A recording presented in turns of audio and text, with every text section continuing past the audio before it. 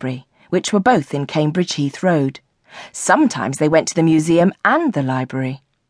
If it was fine, they went to Victoria Park. Victoria Park was fun. There was miles and miles of grass and lots of birds and animals. There were 3 white geese who marched in step as if they were in the army, and there were dozens of rabbits and guinea pigs. One of the rabbits, which was bigger than the others and black all over, knew Jessame.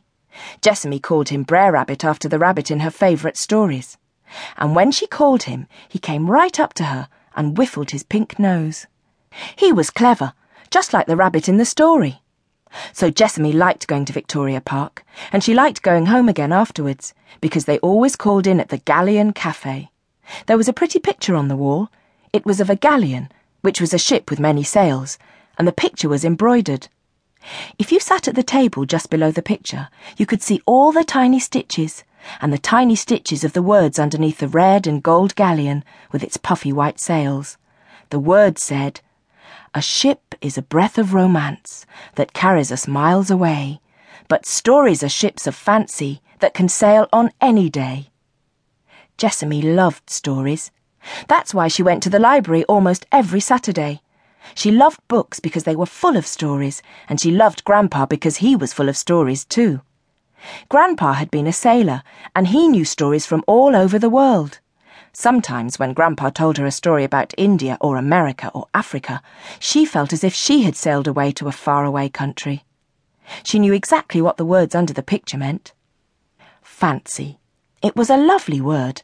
Jessame liked saying it. Fancy this and fancy that and fancy dress, and Grandma called little cakes with icing on them fancies. Grandpa said fancy meant imagine, and Jessame and Grandpa imagined ever such a lot. They imagined that the petrol pump on the way to Victoria Park was an alien from outer space. The petrol pump stood all by itself outside a garage on Old Ford Road.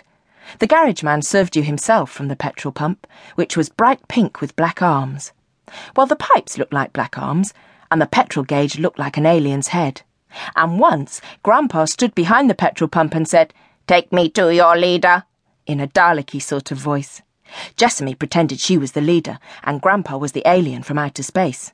She took him by the hand and led him to Victoria Park, and showed him all the things there. Grandpa pretended he hadn't seen any of them before, and she had to explain what they were very carefully, or he'd do silly things like try to eat the grass. Yes, Saturdays were good fun. There was so much that Jessame and Grandpa could do on Saturdays that they spent all Friday evening deciding.